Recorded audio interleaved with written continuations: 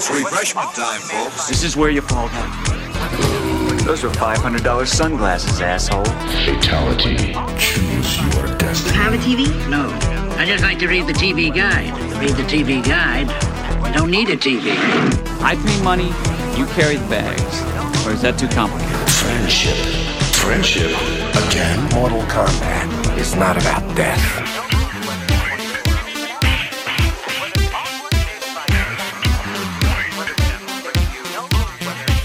Finish him. Feel the power of Toasty. You suck. Get over here. Nightwolf wins. Damn, you barbecued his ass. It has begun. Welcome to the Frog Brothers Podcast with your hosts, Justin and Alec. All right, welcome to episode 8 of the Frog Brothers Podcast. I'm here with my esteemed colleague, Justin. Hi, and welcome to Movie Phone.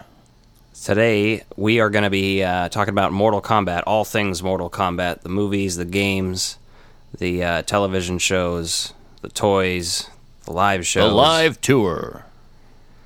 Live from Mortal Kombat, it's the Frog Brothers Podcast.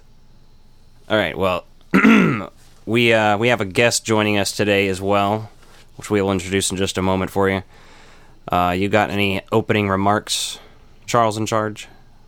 Well, even though this is the Mortal Kombat special, I thought it would be noteworthy to say that got my hands on the rest of the real Ghostbusters Kenner Retro releases. Green Ghost, a.k.a. Slimer, and Mr. Stay Puft himself, and apparently you did too, so that's pretty slick there. So Series 1 is complete. Another note, let's see, what's today? Today's a big Star Wars special day, so the original was released on this day, and Solo, and which was the other one that was released this day? I don't know. You tell me. Yeah, I had it in my mind earlier, but I only remember, I remember the good and the bad. The original, great. Solo, not so much. Hey, but speaking of Star Wars and Star Wars stuff being released today, I did find a pre-special edition VHS box set at the thrift store, which I think I'm going to keep wearing masks anytime I go into a thrift store after that. The place smelled a lot less bad when I was in there wearing a mask, and I think that's just a cool fucking thing to do going forward in thrift stores because they're dirty and gross. Speaking of Star Wars VHSs that are unedited, there was a long time ago in Olathe, Kansas, when the three of us actually all lived there. I don't know, Justin, you might have lived in Overland Park or some bullshit, but we lived there. Our guests lived there. And I got my hands on some CBS Fox original unedited VHS tapes. And the first thing I did was bring them over to our guest's house, where we proceeded to binge watch all three of them. I guess back then we would have just called it a marathon. I remember we showed it to our guest's father, who I don't remember his reaction whatsoever, but I just remember we were excited. And so our guest today, he's already on the line, he's listening in. He's like a dirty cuck right now. Here he is, Nathan Bartocci. It's now time to welcome this week's special guest. And joining me right now is two-time Tony Award-winning actor and four-time Drama Desk Award winner, Nathan Bartocci. Toasty! Hello. How's it going? Hello. Thanks for having me on today. Hi. How are you doing? Doing fantastic. How's it feel to be the first guest?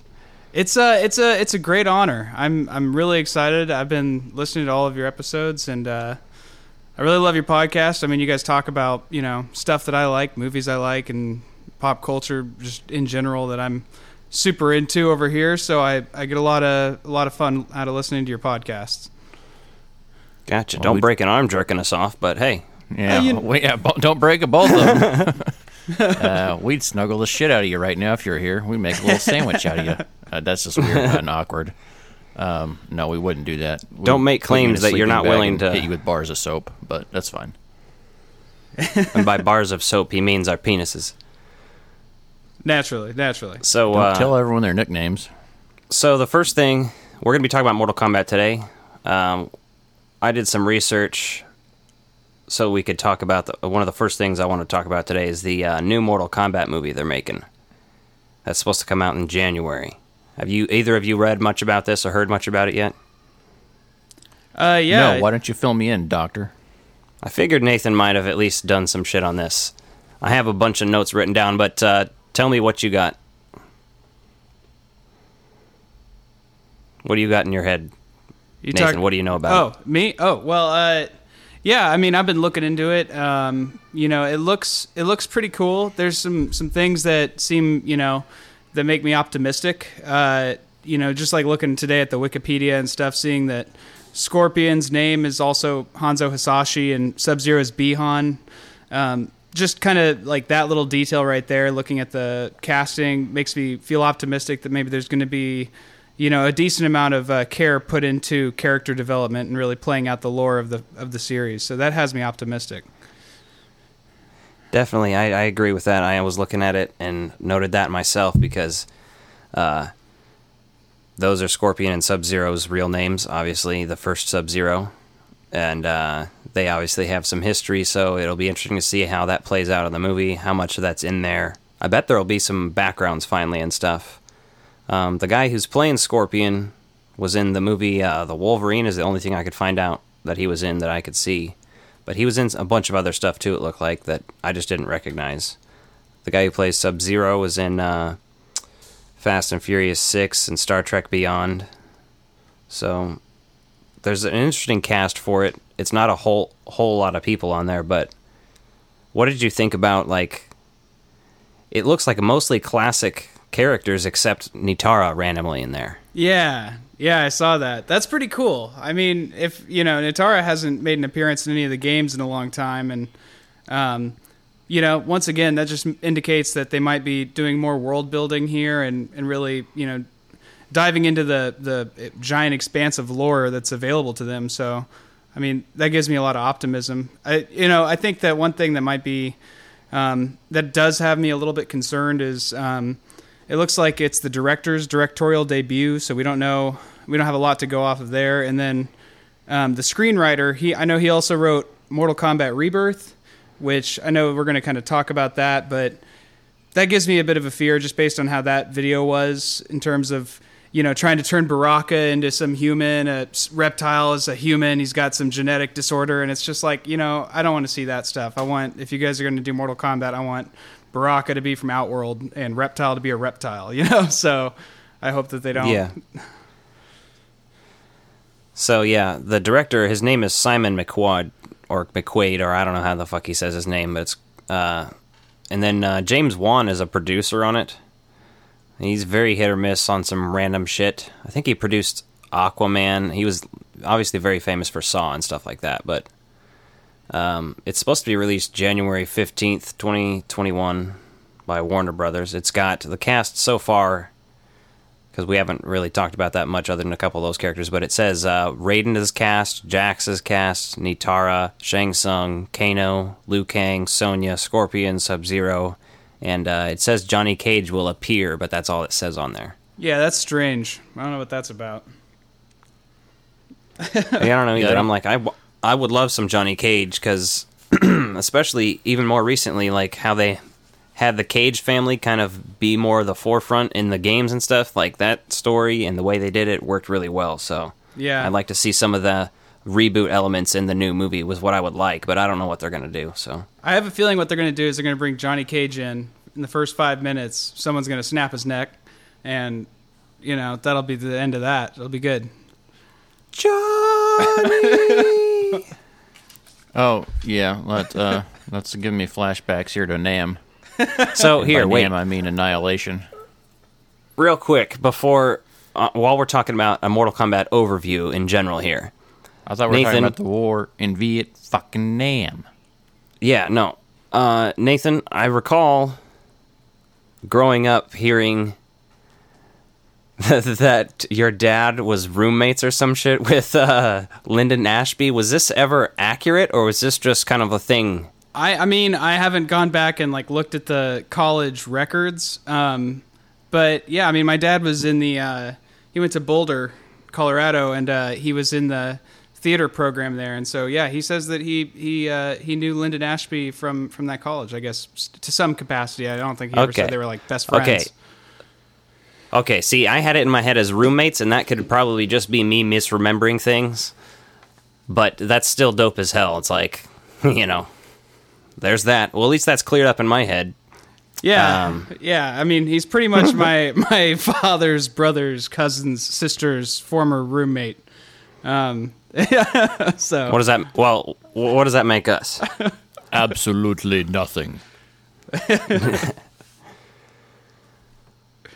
You have any more general notes about just Mortal Kombat in general before we move on to the coin-operated conversations? Yeah, I mean, we can just, we can kind of flow with it. Obviously, I think Mortal Kombat's a franchise that doesn't need much introduction to people. It's an incredible series, and yeah, I mean, let's just roll with it.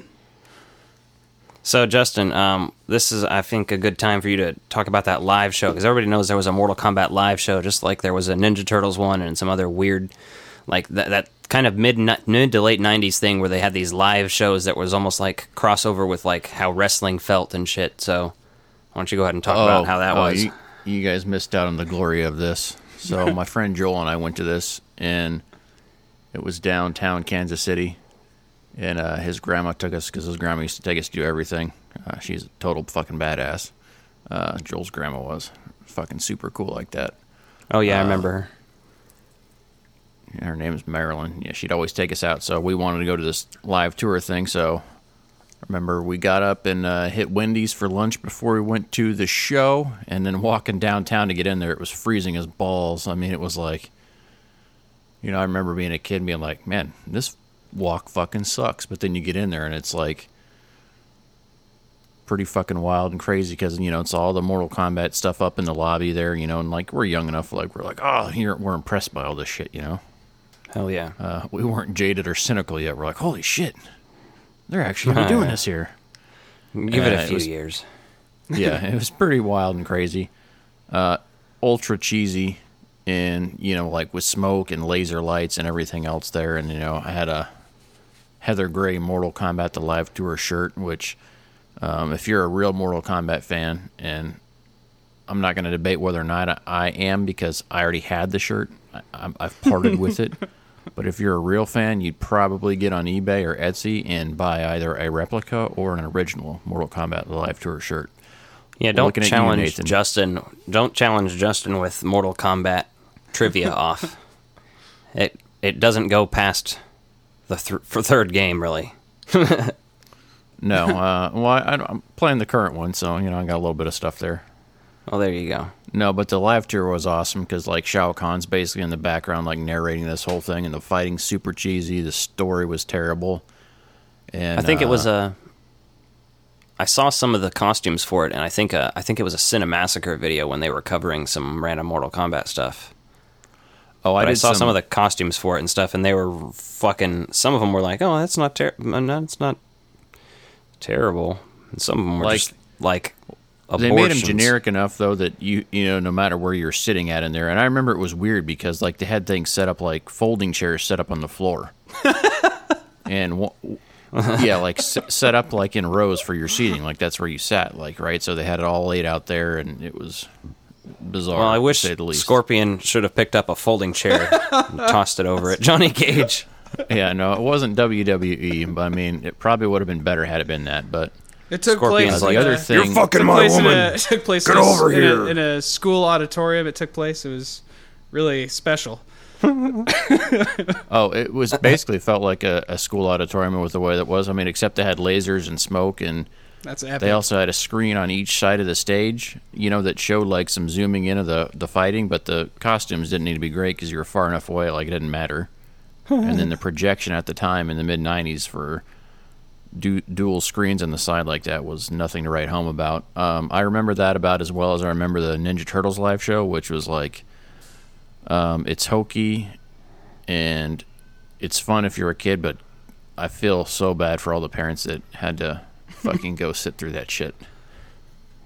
I can only hope that they bring seeing that all back. the commercials. Oh, sorry. Right? No, go ahead. I mean, pretty sure you can get on YouTube and just watch a video of it and relive the fact that you probably saved your $25 ticket admission fee back in the day. And your parents will thank you for it now. Oh, man. Well, let's get into coin-operated conversations. How do you play this thing? I'll show you, kid. Hadouken! Cowabunga! Gee, Scoob, let's get back to the mystery van. You mean you have to use your hands? That's like a baby's toy. All right, so coin-operated conversations this week. We're going to talk about any Mortal Kombat games, preferably the new ones, just because that's what's out and what's happening, but also the new 1UP arcade unit. I don't know how new it is, but it's out right now. You can buy them right now at Walmart, and Nathan happens to have one, so what do you think of that? I'm curious about that arcade unit, so tell me about it. Yeah, so I got the Mortal Kombat arcade unit here, and it's actually running right now. You know, once again, it helps me harness my chi. You got to harness the chi, and so yeah, it's a really awesome, you know, piece of memorabilia, especially for someone like myself who's a, you know, really big fan of Mortal Kombat. You know, the only issue is, like, I don't have someone to play it with that often, and towers are pretty ridiculous on that, but you know, just as a really awesome collector's item, it does feel really good. It has all 3 of the original Mortal Kombat games on there. The cabinet style is based on Mortal Kombat 2, which is really good because it's you know, ideally it's considered kind of the most iconic or the best by most people. So it's really cool that the cabinet's based on that. And yeah, man, I mean, this thing's an awesome piece of your living room if you're a big fan of the series. Yeah, I've been delivering pizza lately and making a fuck ton of extra money, so I'm thinking I'm going to pick one up here soon while they're still available in stores, because eventually they'll stop making them so much, or they'll make new ones and stuff. But I've always wanted a Mortal Kombat 4 arcade unit just because I love specifically the ones with the huge Quan Chi image on the side. Oh, totally. I think it looks dope. But yeah, I think I was curious about how it felt when you were playing it, because it's like, I don't know how much of it's emulated or what kind of software or what they're doing with that arcade unit, but if it's official, then chances are Ed Boon at least was like, all right, I gotta at least look at this thing and make sure you're not fucking it up. So that's a great kind of point. It actually feels really, really good. It has really good joysticks. The buttons are essentially 1-to-1 with what the buttons would be on those cabinets in terms of the high punch, high kick, low punch, low kick, run button, the block button. It's all perfect match. Plenty of space between player 1 and 2. The screen is really good, and it is an absolute. It's like a 1-to-1 of the arcade versions of the game. So to unlock the secret fighters in Mortal Kombat 3, you have to do the same stuff you did on the arcade cabinet. To have the fight with Reptile in Mortal Kombat 1, you have to meet the same exact qualifications and all that stuff. It's 1-to-1. Oh, that's dope as hell. Yeah, it's a lot of fun. I saw that they also had, just to mention, we already mentioned Ninja Turtles once, but I did see at Walmart they had a Turtles in Time one now out, so. Yeah, but I will tell you right now, I've played the Turtles in Time arcade cabinet a lot lately at one of the arcade bars here in Kansas City, and this is a hot take, so don't get Is it beating your ass? Don't get yourselves all butthurt. No, the arcade version's trash. There's way less levels than there are on the Super Nintendo level, or on the Super Nintendo version. So there's extra levels that are on there, so the game's longer, and there's additional villains in there, and some of the villains are laid out in different areas. So I found the Super Nintendo version much more enjoyable. Now, that being said, I have not played the reskin version they released on the PS3. You know how they reskinned that game and re-released it. Did either of you guys play that? I saw that. I heard it was like really overly watered down from a control mechanic standpoint, is what the reviews I saw said. So, yeah, I didn't ever play it. But yeah, I mean, I still have Ninja Turtles on the NES, and got Turtles in Time on the Super Nintendo as well. I mean, those are great games. A lot of fun. Yeah, I've been eyeballing some of the tube TVs at my Goodwill, and I think I'm about to pick one up so I can hook my NES and SNES up, because I got I also have the first Ninja Turtles game where on the cover art they all have the red bandanas on or whatever, and then the face mask, and then I also have Turtles in Time on SNES from when we had it as a kid, so... If you have the NES games that we had growing up as kids, you should have my copy of Ninja Turtles 3. Manhattan Project? The Manhattan Project, yes. Yeah, I think I do, as long as it's still in there. That's awesome, too. Yeah. But speaking of which, so the reason I bring up the Turtles in Time thing and it missing shit, so the exact opposite happened. So the first Mortal Kombat game I owned myself was Mortal Kombat 2 for the Sega Game Gear. That was the only Sega system I ever had as a kid. But we did a fair amount of road trips and stuff, so I talked Mom and Dad into get me a Game Gear, and then I had this, built in like a rechargeable battery pack, and that thing was like double the weight of the whole fucking Game Gear at the time. But Mortal Kombat 2 on there was light, so you didn't have all the fighters. The Game Gear is a small system, so you only had a limited number of fighters to play as. So, basically anyone that had a duplicate... I still have that somewhere, too. Yeah, duplicate character, but just with a color swap and maybe some move swaps. You're basically going to see those included on there just because you're able to get more bang for your buck out of your game save stuff that way and your file size, so... And then I'd always remember being pissed going to the arcade or going and playing in someone's house on Genesis or something else, or, Super Nintendo and Mortal Kombat 2. And then you have all these characters, and you're like, God damn it, I want to play as those characters in the fucking car. So, what was Nathan, what's your experience with Mortal Kombat 1 through 3? Since that's kind of like the first Mortal Kombat era. Yeah. Like, what systems did you play those on and stuff? Yeah, so that's basically my genesis into Mortal Kombat was not on the Genesis. My kind of awakening to Mortal Kombat was through Mortal Kombat Trilogy on the Nintendo 64.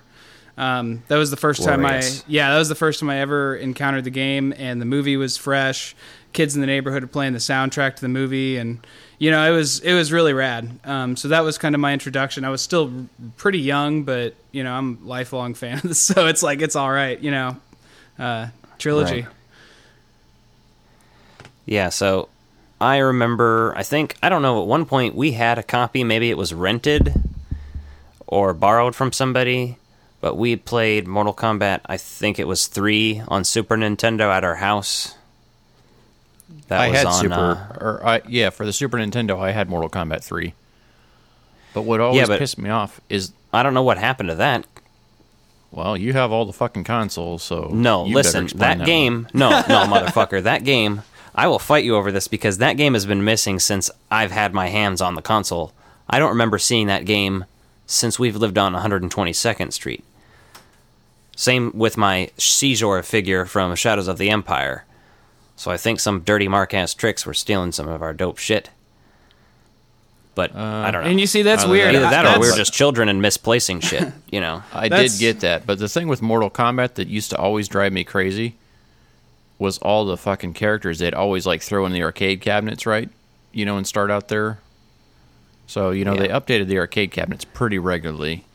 With newer models or whatever. So, if you're a good arcade, you had the newest model of the release. So I remember going to the arcade one day and seeing Rain for the first time on there. I'm like, what the fuck is this shit? I'm like, there's another fucking ninja? What kind of bullshit is this? No one told me about this. I don't have this at home. What kind of nonsense is this? Really, really upset me at the time. I mean, it was really cool, but at the same time, you're like, what the fuck? Yeah, that's a cool... I've seen a lot of cool Rain cosplays because it's obviously a Prince reference because Purple Rain, but I've seen people dress as Rain and Prince do a mashup. That's pretty funny. That's pretty glorious. Yeah, one thing that's definitely interesting about the ninjas is they've really given them a lot more personality over the years in terms of the different ninjas. They just started out as palette swaps, and nowadays they're actually interesting, and don't all just look like ninjas. But yeah, they were doing a lot of ninjas for a while. For a while, starting in really with Deception, and I guess with Deadly Alliance Deception and Armageddon, I think some of their character designs were too over the top. Like, specifically, I don't know what it is, but I hate Sub-Zero's design for Deception. But it's just like, it's too over the top. It's less ninja-y and seems more like Ice King, which is like, maybe as an alternate costume, but like, he's literally just like, looks like Ice King to me from Adventure Time. They're bringing that costume with the Aftermath DLC here. They're giving Sub-Zero his Deception costume. Well, I mean, as a downloadable content, like I said, it's not a terrible outfit. It's just like, oh god, I don't want to look at it all the time. It's like they tried to separate them into being non-ninjas too much. Yeah. I don't know. Some of them are cool though still, but Reptiles had some fucked up designs over the years. But yeah, he's also had some classic designs as well, so I think MK9 is one of my favorite Reptile designs, if I'm thinking about the right one. But I hated his design in Deadly Alliance. Oh, that threw me off. When I first saw his Deadly Alliance design, he had a tail. That used to really, really trip me out because, he's... But they've changed his look every game. I mean, there's never been a single game where Reptile looks the same, Yeah. Well, between 1 and 2, he's pretty much the same. And that was about it. I'm old. My back hurts. But they, definitely, I got to say, the games that they've, Trilogy is great. The original 3 are great, and having it on arcade, it's great. But I got to say, I mean, I have Mortal Kombat 11, and when it comes down to it, if I'm going to play a Mortal Kombat game, it's going to be Mortal Kombat 11. And I think that this series of 3 games that NetherRealm has made since 9, X, and 11, like, those games are all fantastic, and personally, I think that 11 is my favorite so far. It just feels like the fighting in that game is super, super on point. One of the things that I love in that game is that, I battle with my brother all the time. He's kind of my main spar. Shout out to Matthew Bartocci, and we just kind of crack up because every time we fight each other, the fighting is so in the pocket in that game, and it feels so nuanced that there's always stuff happening that you know exactly what happened. It feels like it exactly mimicked what you did on the controller, but the timing is so perfect and it's so weird. And you're just like, oh my god, I can't believe I just dodged that. And like, just the weird stuff that can happen in that game, I think is really a testament to just how fantastic NetherRealm is. And since they brought the series back to the 2D roots, I mean, it's been just, they've really gotten amazing. Yeah, see, that's one of the reasons I went away from the game for a while, right? Because I'd played Mortal Kombat Mythology Sub-Zero, right? And that's, basically a 2D side-scroller where you're playing like an action game, but you do have some like Sub-Zero's moves, which is... it's a fun game. It's a fun game for about an hour and a half. And I rented it. Luckily, I didn't get suckered into buying that one. I rented it and played it for, 2 or 3 day rental, whatever the hell it used to be back in the old-fashioned times when you used to have to like leave the house and go get shit. Yeah. Instead of just having it delivered or downloaded.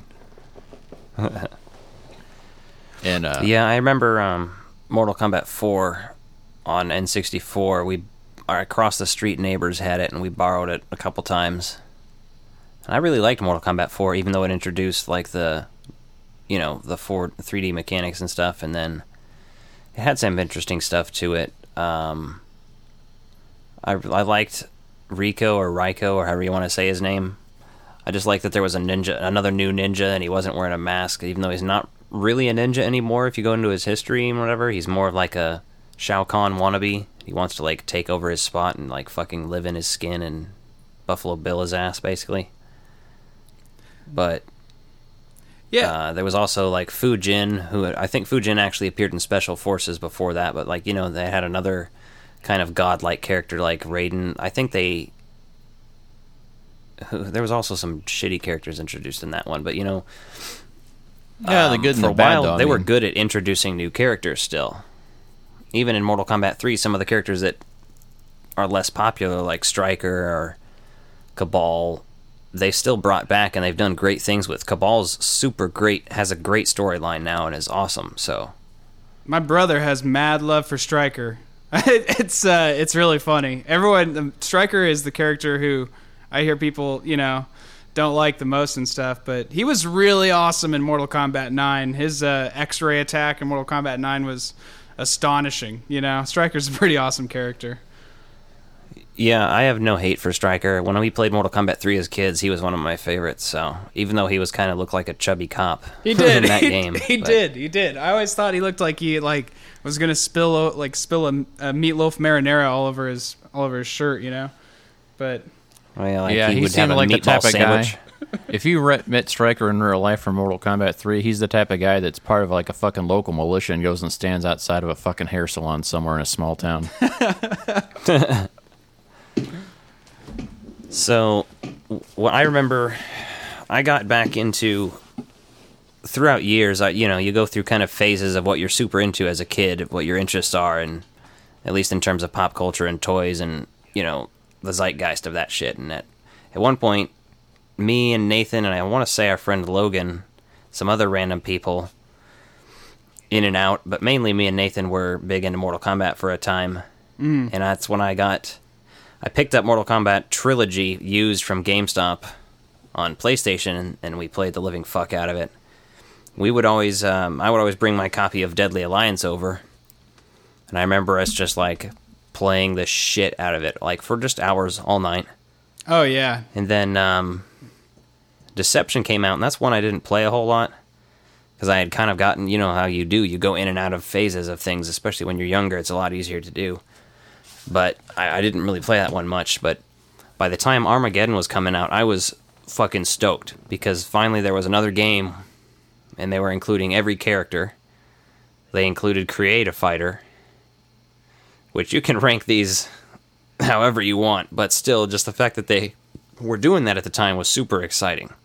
And I was super fucking stoked for that. I remember you and me were tracking that. You and I were like tracking the release, like checking every day for like new release characters and stuff. We were super into that. Yeah. That was one of the few things that I was member of the Midway Mortal Kombat forum at the time. Like, that's one of those few forums that I was early on a part of, like, of a certain type of geek culture like that. Like, everybody was already talking about all the characters they were going to design for the Creator Fighter system and having stuff ready for it. And even though the graphics of that game turned out not any better than Deception, in fact, a little worse because there's so many characters and things and options shoved into it, the only real gripe I had with that game was Motaro. I was like, man, you should have planned for that better. They were like, well, we couldn't do it because of the character design. I'm like, fuck you. They made it so Motaro like lost his whole horse body and just was like basically Danny DeVito's character from Hercules. That's awesome. So that is one thing that I did find, like, you look back at the history of Mortal Kombat, right, is the way they changed a lot of the character looks and stuff, right? You look at Mortal Kombat 1, 2, and 3, and the way they did the mocap of the actors actually doing a lot of those characters and the moves and stuff, so you get like actual realistic looking movement for something that's basically was turned into a bitmap and made that way. Like, they look really good for side scroller games. I mean, compare those to like Killer those Instinct first ones are just basically photographs. Yeah, and they look good, right? They look pretty fluid for the movements, right? 2 and 3 were very similar in a lot of the ways they did that. Beautiful games. And that's why those are so much fun. But when you get to the 3D stuff, you lose all of that, right? So, and I think that was one of the things that was like, And it felt like they're trying to do... I mean, I get it, right? You want to break the mold a little bit, so you try to do something a little different than what you've done, and there's other fighting games doing 3D fighting, more of an open world 3D fight where you've got a bigger platform to go around and stuff like that, but definitely miss out on some of that stuff in some of those mid-level games there. And then obviously they've returned to their roots since, which I think now is amazing because you can kind of change the angles of some of the levels. It's not a full 3D thing, but you do have some objects in the environment you can interact with, which I think is the best of both worlds, right? The visuals look amazing, the gameplay is great on 11, and it just feels like a very cohesive Mortal Kombat game. Yeah, they definitely, I think with Deception and Armageddon, and after Armageddon they realized, all right, our story's gotten pretty convoluted, and that's what they tried to do with Armageddon, was just trying to reset it. then probably once the smoke cleared from Armageddon, they were like, all right, well, we don't want to just completely destroy all of the characters and start fresh. We don't actually want to do that. Why don't we find a way to do that and not fuck things up? Do the best reboot and ever. They went back, and exactly, it's when they went back and did Mortal Kombat 9. Like I said, Justin, if you haven't, you got to at least watch the YouTube videos of those stories, because the storyline of Mortal Kombat 9 and the gameplay and the outfits, it was fucking solid. And it defined what they came to do with Mortal Kombat 10 and 11, which, you know, Mortal Kombat 9 is obviously like, it's essentially Mortal Kombat 1, 2, and 3 redone. And then they're like, all right, but some things are changing, and then things are going to continue to change, so it's a whole new timeline. But it's also... It's a sequel. It's nostalgic. I don't know. It's a It's sequel hard to describe. and a reboot. Exactly. It's amazing. Yeah, one thing. Exactly. One thing I got to give like a lot of props to NetherRealm and Midway, because I mean a lot of the guys from Midway moved over to NetherRealm, and NetherRealm was formed, and that's when Mortal Kombat 9 started. But like, you know, while they were going through all that stuff with the 3D fighters, and I had a lot of love for Deadly Alliance. I remember, you know, printing off sheets of fatalities, and but like, you know, I don't think they were like allowed to stay 2D at that time. I feel like there was a push in the industry where it was like if you weren't 3D, you were a relic. And it was kind of cool when Mortal Kombat 9 came out, because those games, you know, they were interesting, they were good. Midway was always doing and trying new things, and that's what's kept the blood of the franchise so fresh always. But when Mortal Kombat 9 came out, it really brought it back into, you know, the fighting. Just the core fighting experience became so much more rich, you know. Yeah. They did a great job with it, so... Yeah, I'll have to Definitely. check those videos out. Nathan sent me a bunch of links, and I just haven't had the chance to sit down and watch them all yet, because he sent a lot of content over, so... I'm sorry, I've been spamming It's like you. watching... Yes, no, it's fine. I was the like, shit out Jesus of him. Christ, he sent me the motherload. Exactly. You know, I've been doing a little bit of homework, just making sure that my chops are up for this. But, you know, there's definitely some key talking points. One thing with Mortal Kombat 9 that, you know, and that's still, I think, most people's favorite. You know, if you go onto, like, the Reddit and stuff like that, people are, you know, they always post the character roster from 9. Everybody wants every character from the trilogy games to be back all the time. But, like, that's when they decided that story mode should be cutscenes, then a fight. Cutscenes, then a fight. Cutscenes, then a fight. And no more of this, like, running around, you know, nonsense that was there before. And, you know, they've carried that on. So, I mean, really, it's just like 9 was this perfect culmination of, it was just like, this is what this game should be. Keep it this, you know, like forever. That's fine. Yeah. It simplified it and advanced it and revitalized it, and it fucking ruled. The only thing that they put... it's like the creator fighter thing was fun in Armageddon, but it wasn't expansive enough because it was PS2 and they couldn't put enough into it. I don't think I care enough to have it into the new games because they create such good characters with their own stories and stuff that I don't think you need to create a fighter in something like Mortal Kombat. It's fun, and I would do it if they put it in there, but they also had... what are they called? Oh, Motor Combat on Armageddon. That was like Mortal Kombat Mario Kart, pretty much. And it was pretty fucking bad. But I would play it because I wanted it to be good. It's the unsung well, hero. Yeah, you're out there, you're trying to get your bang for your buck, man. Like, back in the day when we were playing those games, right? It was, like, we grew up in a house of 4 kids, right? So, you know, everyone shared all the games we had, but, you know, I remember... You know, you just had limited resources, so it was like, well, we're going to get what we get, and you better fucking hope it's good games. And so, you know, obviously as the used game market got a little bit better and places like GameStop and that stuff started popping up, it was a lot easier to find games and get secondhand games and trade games and stuff like that, because beyond that, you know, you'd occasionally get to, like, trade or borrow a game from a friend, a neighbor or somebody, or rent a game for a weekend, but... you know, you're stuck with it. So it's like I was happy I had Mortal Kombat 3. Mortal Kombat 2 was awesome. 1, I just remember playing at friends' houses a lot. And then same thing with 2. Played 2 at, you know, friends' houses a lot when we'd go over there. And then when I finally had 3, it was like, oh, I don't have to be, like, just okay enough to win the occasional match. Like, you finally got enough chops, you could actually go through and win some battles. So, hell yeah. Well, with that being said, I think we will move on to our next segment. We got a couple more to go, and we're already at 38 minutes. It's fine if we go over this week. It doesn't matter. We will get through everything and just see what we're at then. But we're going to go ahead and move on to Another Man's Garbage. Another man's garbage is another man's coal. Leave all the nostalgia horse, just wait till you get old. Another man's garbage is another man's treasure. I know that you will hate it, and that fact gives me pleasure. Another man's garbage. In the early 90s, video games ruled the world, and people were enamored with Mortal Kombat. And so, Paul W.S. Anderson, same guy that made the Resident Evil movies, gave it the old college try and said, hey, what?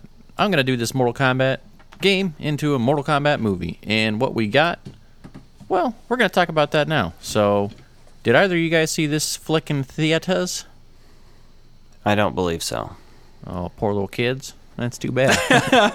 My older brother got to. I'm the old man, and I'm going to need you guys to drop me off so I can go to bed after Wheel of Fortune.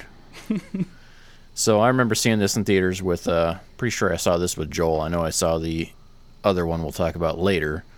But, the hype for this thing was unreal. And this is a time when soundtracks are, like, uber important to kids, right? Because I didn't have my own music taste. As a kid, it was like whatever I liked or something was cool or whatever. So you look back on it, some of it's cheesy. But we listened to the Mortal Kombat soundtrack for that movie all the fucking time. It was pretty badass. I remember I had the CD of it for years. It might still be in a box somewhere. I'm going through attic stuff recently and looking for any signs, because I actually know I have the first 2 movies on VHS as well. But like you said, the soundtrack for this was legendary. It was so legendary, in fact, that I just dropped 564 cents on it to get a used copy on eBay. Should have that soon. Goddamn. That's But I'm just watching the movies.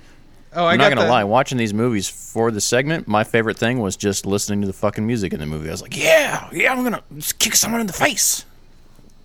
I definitely have those songs on Spotify on like a playlist anytime I'm on the treadmill, which happens basically once or twice every 6 months. I'll put on Fire by DJ Scooter, something like that. It gets me really hyped up. That's awesome. Hell yeah. So this first Mortal Kombat movie has a 47% critic score on Rotten Tomatoes, which is that it is what it is. It could be worse, it could be better. Has a 58% viewer score. The thing about this movie is it's not terrible. It's not wonderful. But it's pretty decent. And if you're a Mortal Kombat fan, or if you have nostalgic ties to it as you watched it as a kid, or you were a Mortal Kombat fan in the 90s and you watched it, you'll probably like it a lot more than other people. So, I liked it as a kid. I remember watching it all the time on VHS or trying to get people to rent it and shit before we had it on VHS. I was all about that shit. What do you guys, Nathan, what's your first memory of this movie like? I mean, honestly, we already kind of touched on that, but the soundtrack, I think, would be my first memory of the movie, because that was just circulating the neighborhood before I even saw it. But we had that on VHS, and, I used to watch it all the time. The movie was just rad when I was a kid. It was amazing.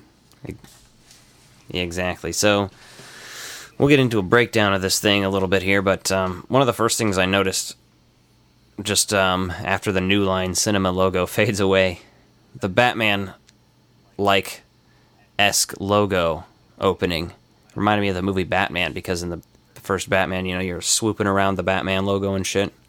Yeah, it's definitely got those vibes. Of course, they got all the fire and flames on there, which is pretty sweet, but definitely nostalgic just seeing that opening, and then they got all the music going too, right? And you're like, oh, fuck yeah. Yeah, it actually is not terrible, so. And then it goes to, Shang Tsung doing his thing, which he's fighting Chan or whatever, and this actually always kind of scared me as a kid, just the music and the tone. It always was unsettling to me. Well, yeah, it's as a kid or as a younger viewer, right? You definitely see that, and you're like, oh man, this guy just dies here, and this guy wakes up in a cold sweat from a nightmare, right? And you're like, oh shit. They don't mess around with that beginning, but my opening note there was Shang Tsung is just out here whooping ass. Yeah, I love the actor that plays Shang Tsung, and he does a great job at Shang Tsung. So I will say that. Oh, and then the other note off like the beginning of the movie, I'm like, why the fuck's Liu Kang getting a telegram? Like, what the fuck? Like, not a phone call or anything like that. But then you realize it's coming from monks, and you're like, okay. So all you kids out there now that might not have been around when telegrams are still a useful, relevant thing, go back to the early 90s, and apparently they're still using them for international communications. Yeah, I mean, people still use faxing now. It's fucking weird, but so they kind of they started introducing characters and stuff, and I had a note here. It's very hilarious. So I was immediately reminded and forgot what movie I was watching when it shows Jax and Sonya, and they're at this fucking metal show and shit. And I'm like, wait, am I watching Ace Ventura? I expected Jim Carrey to walk in and be like, excuse me, is Frank here? Yeah. Thank you. What's the password? New England clam chowder. Is that the red or the white? You know I can never remember this. Need a supercut of that. That with you could basically that with a Queen of the Damned. You could drop that in there. Yes, I mean basically we should drop that in there and then have Kano come in there. Just he's take basically every just hanging movie. out talking to Shang Tsung. We should just take every movie made between like 1994 and 99 that has that club with that exact, industrial goth rock song playing, and then just put all those together, and just you'd have The Matrix and you'd have The Mask. I think maybe The Mask, I don't remember. But you just have Spawn. I don't know. We can put that music in the background of The I was about Mask. to say, you just throw The Mask in there when he's doing the dance there. That is almost the exact same thing as what Kevin does in Ghostbusters Answer the Call. When he's making people dance and shit. Oh, yeah. Some weird shit there. But Johnny Cage's intro in this movie is fucking legendary. Oh, yeah, my favorite part of that is they have this asshole up in there looking like Spielberg. It looks like he doesn't know what he's doing. He's like, Johnny, exactly, come back. I wrote that down. Johnny! He looks like Spielberg. Hiya, Johnny. Johnny, And of you're course- ruining me. Even as a kid, you're like, oh, he's talking to Shang Tsung because this guy's hyping him up. And then you don't even learn that guy's name. Is that his agent? Is that his dad? Is that his friend? Is that his lover? What is it, right? Huh. That's just his friend. That guy's never I explained. thought it was his lover. That guy is never explained. he's Which not. guy? He's hi- The guy in his chair? Yeah. He's just, hiya, Johnny. And that's all you need Hi, to know. Johnny. No, he calls him Master something. So I guess that you're just supposed to assume that he's his old master who taught him all the martial arts back when he wasn't an expert at food judging. Master Hot Pockets. Yeah, basically. He's like, my face got stung by a bunch of bees, and I like to eat pie. You should go find Mortal Kombat. Pretty much. So I don't know. There was no reference to, I don't remember ever hearing the words Shaolin monks in this. I also don't know how much of a thing it was, because I know some of the Mortal Kombat storyline is retcon, so I don't know when the first time that appeared in the games or anything, but they call his temple the Order of Light. Which is, where you see Liu Kang over there, and then Raiden's like, hey, Liu Kang, fuck you, you're a bitch. You can't do shit, you punk ass. And, Yeah, but then the thing that the elephant in the room is that this is typical Hollywood whitewashing, and you're like, oh, Raiden's a crusty old white dude, and you're like, oh, Yes. he's not the Asian warrior he is in the game.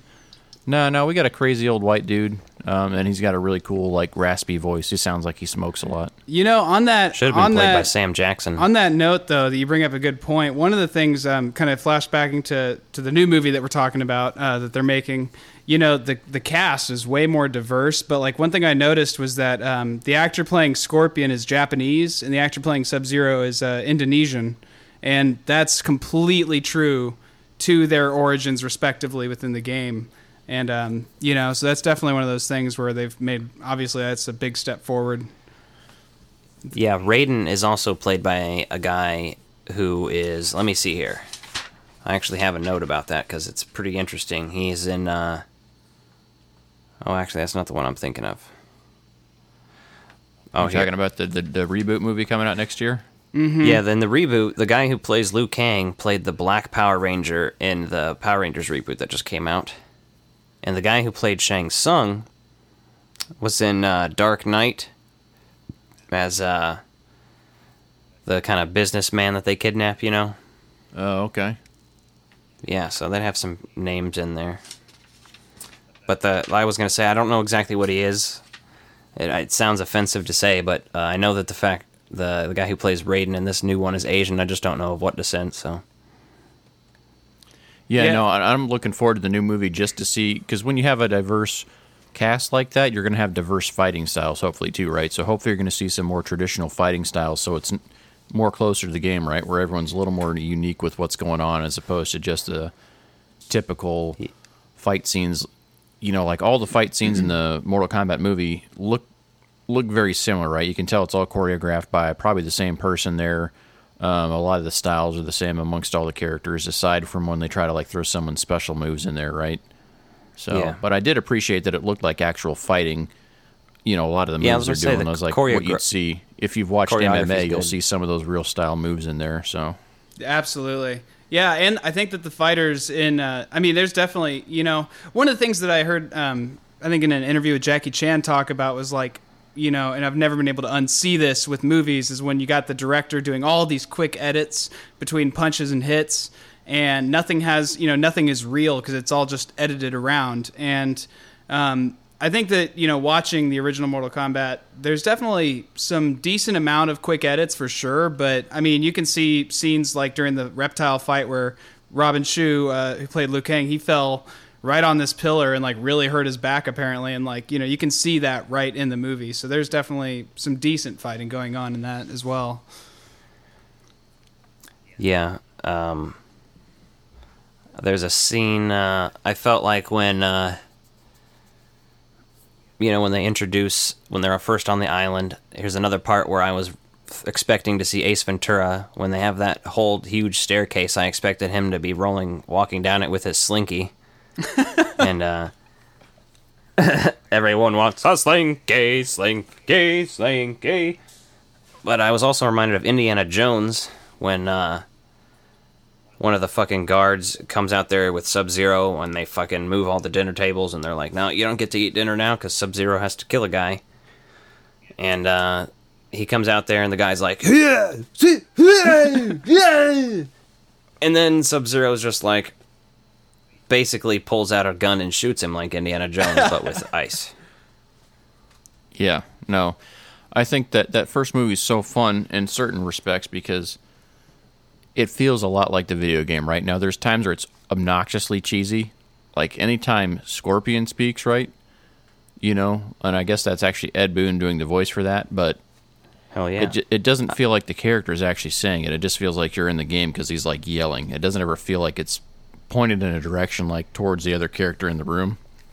I definitely think they should have had some more vocal stuff from him, but I did like it being in there. But that's just because I like it being like the game. Yeah, I do like that too. Like, so one of my favorite scenes though was like when Johnny Cage is fighting Scorpion and they're out in the woods, and you know, then the next thing you know, they teleport to another level, right? Because in the game, you know, like sometimes you fight through different parts of levels, or you break open and go to other spots. So, yeah, I could see why people are excited. They're at the fucking Lost Boys hideout in the Lost Boys.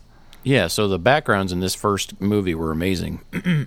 You know, there's a lot of fun stuff going on in there. Yeah, like Scorpion attempts to do his fatality on Johnny Cage. Yep, and even the backlighting in a lot of those is pretty cool. Like, there's lightning going on, there's things in there that like make the environment feel as interactive as it does during the game. So if you're watching and you're paying attention, it feels like some of these fights are actually playing out like you're watching them. They did real good job at referencing the game, I think, too, because even then, you know, when Johnny Cage, as soon as Scorpion explodes, see the photo "To My Greatest Fan" signed by Johnny Cage or whatever lay there. Oh, and you're yeah. like, oh, that's fucking awesome. That's from the games too. Yeah, that was his friendship, wasn't it? I believe that was Johnny Cage's friendship that he did there. I honestly can't even remember what it was from. I just remember seeing it in the games. Yeah. I didn't look it up, but As absurd as this shit was, I'm really surprised that this movie or the second movie didn't have a babality in it, because as much as they had in there, you know, they referenced the other stuff. Yeah, Johnny Cage's nut shots for Goro, always awesome. Yep, and yeah, you know, obviously Johnny Cage was basically based off of Jean-Claude Van Damme's character in Bloodsport. Yes, yeah. So that's why he does that. That's why he has that signature move. So, you know, seeing that in there again is pretty funny. And then his fight with Goro is like, oh, here's a matte painting, and we're going to zoom out really far because we can't show like him fighting this giant puppet. Well, you know, right. like all the stuff in there is really, really well done. That Goro, Goro animatronic, looks pretty good. Yeah, that Goro animatronic was like super, like, you know, high tech, but apparently it didn't behave very well on set, you know, so they had to cut certain things out. But yeah, I mean, that's like a super advanced animatronic, you know. Barely missed the cutoff before they would have turned it into, the Scorpion King. Yeah. Oh, the other that'd have been fucking terrible. But I do like I was saying, all the moves that are put into it from the game, like Liu Kang's bicycle kick. One thing we didn't talk about is how Scorpion's hook comes out of his fucking hand, his hand gina. Yeah. I'm Scorpion. It has a face and a mouth and shit. Well, Alec, Which is like, everything needed a dinosaur in the 90s. Everything needed a dinosaur somewhere. So they realized this was their opportunity to sneak in a little dino action into this thing. Dino DNA.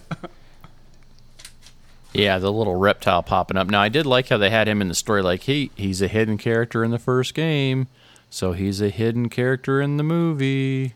That is awesome. That's a little too parallel on there. And then he gets thrown into like a statue and becomes a human. You're like, whatever. Yeah, that's kind of one of those moments where I'm like, whatever. At least he's reptile now. By that point in the movie, you're just like in such a daze of flashing imagery and fights. You're just kind of accept it. You're like, that's cool. He's Bugs. I'm not even going to question that. Yeah, and then Katana basically loses on purpose to fighting Liu Kang, and she's like, they clearly start their flirtation that carries on. They're giving each other like doe eyes and stuff, and she's like, use the elements to win your next battle. And Shang Tsung's like, fucking shut your mouth, bitch. What's funny is you can see Raiden Raiden win this tournament. You can see Raiden put in the buckets of water before that fight. Like, he's just over there like, I'll put these right here. And he just dips out. Yeah. Like, that's not interfering. And fucking then, hilarious. That's not cheating. And then, of course, like, he's, like, suicidal, Sub-Zero is, because he's like, just freezes himself to death. You're like, can a guy that can freeze things out of his hands really freeze himself? Ponder me that, Batman. Sorry, riddle me that, Batman. I sound like a jackass when I say it wrong. Yeah, ponder me this, Batman. Bat dork. Like, ballpoint banana. Howl at the moon. And then you get Goro's rampage, right? So, Nathan, a minute ago you were talking about like all the stuff for Goro they had to cut out. So you're just assuming that when Goro like gets up from his meal when Shang Tsung comes in, he's like, "Is it time?" And he's like, "Yeah, okay, cool." So comes out there, and then you just see a bunch of people die, and then everyone's like, "Oh, how are we gonna beat this thing?" And it kills one of their friends. It's like not actually a character from the game, just some random guy from Earthrealm. That poor guy. Right. But that guy, his character, as far as a movie original character for Mortal Kombat, I liked him. He obviously didn't have much development. They kind of wanted to make you feel for it a little bit. That's why they had that, 30 seconds where Johnny Cage is like, oh, hey, I know who you are, but I'm Johnny Cage and I'm better than you, so I'm actually going to forget about you and you're not going to hang out with us for the whole movie. Yeah, he was like, what's his name in Empire Strikes Back, Right now I feel like I could take down the whole empire myself.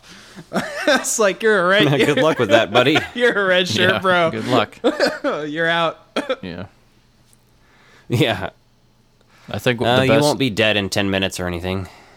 The best line in the entire movie, though, comes after Johnny Cage wins against Goro. He says, those are $500 sunglasses, asshole. Oh, yeah. And then he kicks him off the cliff.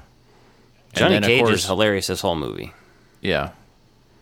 Yeah, he's the highlight of that. Oh, you know who did the voice of Shao Kahn at the end and also voiced Reptile? Frank Welker. Uh-huh. Is that the Claw? Now, one thing I read I actually didn't said, even know that, but I had to think in my head just now. And I listened to the voice of Shao Kahn, and I was like, oh, that sounds exactly like Claw from Inspector Gadget and Megatron, which is Frank Welker, so... Yep, so he did that. Now, one thing I read that he did Goro's voice, too, which I could see, but something else said a different guy did it on the IMDb page, so if anyone knows anything more accurate than that, let me know. But I think maybe he did the growling for it, at least, because I can hear it in the Goro growls, for sure. So maybe there's some editing where they did both, but I don't know. I like how after Liu Kang fights Reptile, he squashes his head after he falls back out of the suit and all the worms and shit fall out. I'm like, no one explains the worms to me. Like, is it just supposed to look neat? They're like, it'd be really cool, guys, if after he kicks the lizard guy's ass and then he falls down on the ground and turns to a statue again, bunch of worms and shit fell out, so like when you go fishing you can just go like pick this guy's guts up and go throw a line in the water. I just saw that movie Nightmare Before Christmas, and I think the bugs is a surefire win with the kids these days. Yeah, the kids really like bugs, man. They're really gonna love this part. Check it out. Let's do it. But that's what adds to the mystique of this movie. There's so many funny just random moments that are hysterical to me. Like there's this moment where Raiden has a conversation with Johnny Cage, Sonya, and Liu Kang, and I mean it's just the Wizard of Oz. He's like, and you, Scarecrow, you can't win because you don't have a brain. And you. Yeah. He just goes through it and I'm like, okay. But that all adds to the enjoyment factor of this movie because I'm just smiling ear to ear. In both of these movies, Raiden throughout the whole movie is like, I am all powerful and a badass, but I'm not going to do anything. And then near the end of the movie, he's like, all right, I'm powerless now. Do you need anything? He's like, I cannot Fuck out of here, you powerless bitch. I cannot travel to Outer Realm. You're like, so what exactly would you say you do here? Like, you're not allowed to fight. You're just kind of hanging out talking shit. I'm going to draw But a bath. I get it, right? For story development, you do need to have someone that kind of guides you through the story and does that. And so when you're taking the limited character palette from the first movie, right, when they're developing this, I think just the first two games had been out. So it was like, okay, here we go. And they combined the two, Game 1 and Game 2 for the first movie, so. Yeah. Well, we're about an hour in now. If you want to go ahead and switch to our next segment, Top 5. Top 5. Top 5. Top 5. Top 5. Top 5. Top 5. Top 5. Top 5. Top 5. Top 5. This is Top 5. So we're talking Top 5 this week. Top 5 Mortal Kombat characters. So we'll start with the number 5 position, and we'll let our guest, Nathan, go first. Nathan, number 5 on your top 5 character list. Top 5 with a K. My number 5 is Reptile. Reptile is sadly not in MK11, but yeah, great. He's the first hidden character. He's kind of classic. I really love seeing how he's evolved through the games, kind of developing his identity. Starting in the first game, he was just kind of could do Scorpion Sub-Zero's moves, and now he's just one of the coolest fighters and iconic. So number 5 goes to Reptile. Nice. Solid pick. Reptile was always one of my favorites as a kid, so. There you go. My number 5 is going to be someone who first appeared in the game. Actually, he's a Mortal Kombat character who first appeared in Mortal Kombat Defenders of the Realm. the cartoon series from 1996. Later on, he would appear as a character non-playable in Mortal Kombat Mythologies, and finally as a playable character in Mortal Kombat 4, Quan Chi, the sorcerer. Quan Chi always intrigued me as a kid, specifically Mortal Kombat 4 mainly, but once you got around the Deadly Alliance, that's when he became one of my favorite characters, because that game's really intriguing. The storyline's cool. He has a lot of cool moves. He's basically a necromancer, sorcerer. I always like when he has a really super deep voice and he seems like all fucking demonic and shit or something, you know? He's just kind of a weird and interesting character, but yeah, Quan Chi is my number 5. What do you got, Charles? I had Jade is my number 5. So she was one of the hidden characters in Mortal Kombat 2, and I remember, you know, so I said I had on Game Gear, right? So you have Smoke and you have Jade that are both playable opponents in Mortal Kombat 2. And I remember, like, on the Game Gear, I couldn't get to Smoke, but I could get to Jade. So it was, like, always my goal when I was going through the fighting scrolls to get that extra match in and fight her, too, because the game was so limited anyway, but I could unlock that match. And then I just liked her fighting style in those earlier games there. So I thought that was a good character. So dope. Nathan, what do you got for number 4? Number 4 is going to go to Jean-Claude Van Damme himself, Johnny Cage. Yeah, just he's always been the comedic relief of the story. I think that he's got probably my favorite story arc.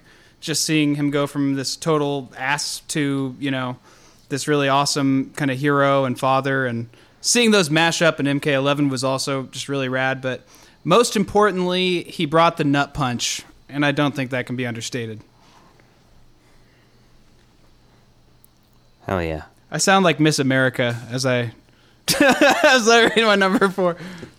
My answer's Johnny Cage. We're all inclusive on this, so you can be whatever you want to be on here, buddy. If you want to be Miss America, fucking A. Nathan, I just crowned you Miss America. What are you going to do? Probably all right. Have a shower. I don't know why. All right, I got to have a shower. Somebody let me in. So my number 4 is a blind swordsman named Kenshi. Kenshi's a badass character. He came around in Deadly Alliance. He was one of you know, like every couple games they introduce new characters every game, and a couple of them always stick, or at least they stick in your head, and a couple of them always you're like, fuck that. Like, for example, I really don't give a fuck about Movado, but you know, Kenshi was dope as hell. You got someone who was wielding a sword for the first time a lot, and he was blind, so that's also cool. He had telekinetic powers, so yeah, Kenshi's my number 4.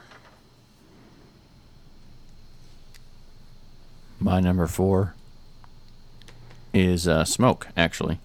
So, man, like growing up playing those first couple games, some of the ninja characters like are always my favorite, and I liked Scorpion and Sub-Zero for certain reasons, right? You know, their moves there, but some of the hidden characters that could do similar things, I just thought it was so cool that, you know, it was like, oh, here, we're going to throw in this other character, right? So, like I said, Smoke starts in Mortal Kombat 2, and you can unlock to battle him. So I thought that was pretty cool. And then I did like seeing him make his switch over to the cyborg battler in Mortal Kombat 3, right? You know, you kind of get that backstory that as part of the clan he's in, he's like, I'm going to volunteer for this project, and goes over and does that. So I like how, you know, you can play him, and then when you get to play as him, he's evolved a little bit. So it's not just a complete palette swap, even though it is a palette swap of the Cyber Ninjas in the third game. Like, you just get some fun stuff there. So, and then he's appeared in a lot of the games doing different things. So I think it's pretty cool that I just like that character. Yeah. Oh yeah, Smoke was always one of my favorite picks as a kid. Just the robots, I would always go Smoke for some reason. What do you got for number 3? Number 3 is going to go to Raiden, I've got some pretty basic choices here, guys, but Raiden is my favorite just because he's been through every single game, and I really love him as a character because he's always trying to make the right decision, but he always makes like horribly catastrophic decisions that most often like lead to Liu Kang dying or people just dying, and he's just a really interesting He's the character. Larry David of the Mortal Kombat universe. Yeah, yeah, exactly. Yeah, so he's cool. He's a cool character. He's a god, but he makes mistakes, and I really love that. Yeah. Interesting note about Raiden, he's missing from Mortal Kombat 3, but they did put him in Trilogy and stuff, so. I didn't even notice that. That's so weird. Isn't it? And Mortal Kombat 3, Scorpion's also not in it. Oh, yeah, but then they had to, like, re-release re-release Cyber it. Ninjas on there. Yeah, they did. He's either in Ultimate Mortal Kombat 3 or Trilogy, but I mean, he's eventually in those again. He came out in Ultimate Mortal Kombat, which is the version that's on the arcade one-up, by the way. Thank God. So Scorpion's in that game, but yeah, that was a weird choice. My number 3 goes to a character who debuted in Mortal Kombat 3, and I believe has appeared in Deception, Mortal Kombat 9, I think he's in 11, at least as DLC. I'm not 100% sure on that, but he's Nightwolf. I like Nightwolf. You could say that he is a stereotypical portrayal of a Native American, but at the same time, it's less stereotypical than like fucking a lot of other characters before it. At least he doesn't talk and say a bunch of offensive shit. But anyway, I always identified with the little Native American blood I have in me, which is to say it's almost none, but I always thought it was cool, and Native American culture always interested me. But I really liked his moves, like he would, basically have like a spiritual, like fucking pull out like a laser axe or whatever, and then the fucking bow and arrow. He obviously turned into a wolf. So a wolf? Yes. I think that Nightwolf is a great choice, too. I think that he does, I think that he's good. I think it's a positive thing, because, in Mortal Kombat 9, he's got one of the most noble storylines, as a character. Oh, yeah. So I think that they really do justice to the Native American heritage and kind of give Native Americans, a badass fighter in the game, I think that's kind of cool. Yeah, I've seen one of his alternate costumes has, where he's wearing the head of a wolf, and he has, more war paint on and stuff. He has some really cool outfits, and there's one where he has a mohawk in Deception, I think. So there's some really cool stuff out there for him. But that's my number 3. I was always a huge Nightwolf fan. Yeah, no, I could definitely see why. That's a cool character. So my number 3 is the OG Reptile. Right? I remember going over to my friend's house, and you're playing Mortal Kombat, right? And, he'd figured out how to unlock the battle with Reptile, and so we get down there what the fuck is this? And then you can't play as him, and there's nothing else of him, and it was just such an elusive thing, and if you didn't do all the prerequisites right, you couldn't get to it. So when you did get to it, it was pretty awesome seeing that hidden character come out. And then that was my favorite character to play as when I was playing Mortal Kombat 2 on the Game Gear, Reptile there. So obviously Mortal Kombat 3, I switched other characters up, and Reptile kind of came and went as there, but just for the OG nostalgia feel for me, Reptile's number 3 on the list. Dope. What do you got for number 2, Nathan? Number 2 is going to Special Forces Sonya Blade. She's just a badass fighter from the first game, and kind of started the tradition for the franchise of bringing really badass, female fighters into the game, and that's always been something that I really like. Now, they've even gotten especially good in the later games, because for a while the clothing was kind of stupid and juvenile, but overall I think that it's kind of cool where it's if my wife wants to play or something, anybody who wants to play and they identify more with the female fighter, I think that's really rad. But more importantly, Sonya is just badass in the game. Great kicker and excellent grappler in the new game. She's really good at kind of a wrestling style, and so she's always been one of my favorites to play as. She's got an excellent set of legs for kicking, I mean. Oh, I see what you did there, you clever little fool. Yeah. So my number 2 is going to be Raiden. Raiden's always been a badass in my eyes. But like Nathan said, when you learn more about his storyline and shit like that, he's basically Larry David. He just consistently fucking shit up. Like burning Liu Kang alive. Like, oh shit, sorry dude. Didn't mean to do that. Yeah, oops. But then you get evil Raiden from like Deception and shit like that. It's pretty interesting, even though his outfit was way too elaborate, and it's like, how are you even gonna fight in that, bro? You're gonna have to like take off all your clothes to fight somebody, which is fine. I'd rather have a naked Raiden than Raiden that looks like all clunky and shit. That'd be pretty weird. Very, very floppy, I imagine. The first actor who played Raiden. So that's my number 2. The first actor who played Raiden, I think, was, sorry if you're listening, but like was a little chubby. You know, he was. He had a little bit of girth underneath those garbs, which that's fair. That's fitting of a Thunder God. What part of him are you looking at? I don't like you using the word girth. You know, you can just say he is husky. He's kind of chubby. You could say he's fat, but that makes me feel like you did an examination of his. He's got some thunder down under. Reproductive areas. That's what I'm saying. He's got some thunder down under. I mean, yeah, the girth, naturally. Are you asking if I've personally examined Raiden's penis? Because I have. No, I didn't It's really need to know electric. about your obsession with video game genitalia. And it's just genitalia in general, not video games. Yeah. What's your number 2? My number 2 is Aaron Black. Nice. So that's one of my favorite characters I've been playing as in Mortal Kombat 11, and then like just kind of looking at the background of him coming out in Mortal Kombat 10, I think is when he was introduced. Just kind of see that, you kind of got a gunslinger, like an Old West type of character in there that just seems so out of place in Mortal Kombat, but perfectly in place with Mortal Kombat. So I don't know, I'm getting a kick out of that character right now. So nice. All right, we're to our number 1s. Nathan? Yes, so... number 1. Number 1 is going to Scorpion, the OG. I knew it. I know. Yeah, he texted me. Yeah, Scorpion for sure. One thing I thought was really cool about him that I heard, like, Ed Boon, I think, was talking about when they were developing the game, is that, like, when they made Scorpion's spear and his teleport, that was basically the moment where they were like, this is what this game is about. And so I think you got to give it to Scorpion for kind of helping pave the way for all the crazy special moves and all the crazy stuff that we see fighters doing later.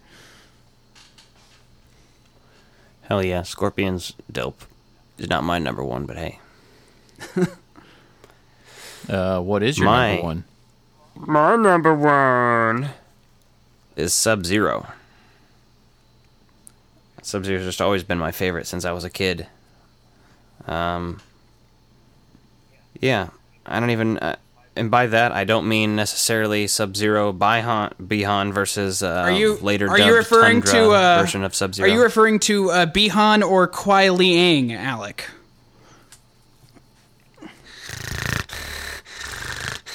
I'm referring to...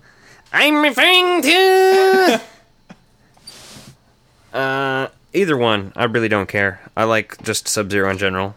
I really like the idea of Mortal Kombat 3 Sub-Zero. Like, his costume and outfit and his scar and shit is pretty dope and interesting. But I was always a huge Sub-Zero fan. I always wanted to play Mythologies, but I was like, this actually is hard and difficult, so I never really played it much. He's just always been my favorite. What are you going to do? What do you got for number 1, Charles? Well, you son of a bitch. We are Sub-Zero. brothers. Great people think alike. Sub-Zero, of course. Fucking Sub-Zero. What's not to like about Sub-Zero?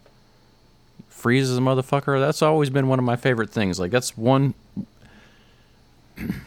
some of the classic characters, right? So Scorpion and Sub-Zero were a close consideration, but I do like Sub-Zero better just because, I played more of his character and did more of his fatalities and stuff, so... yeah.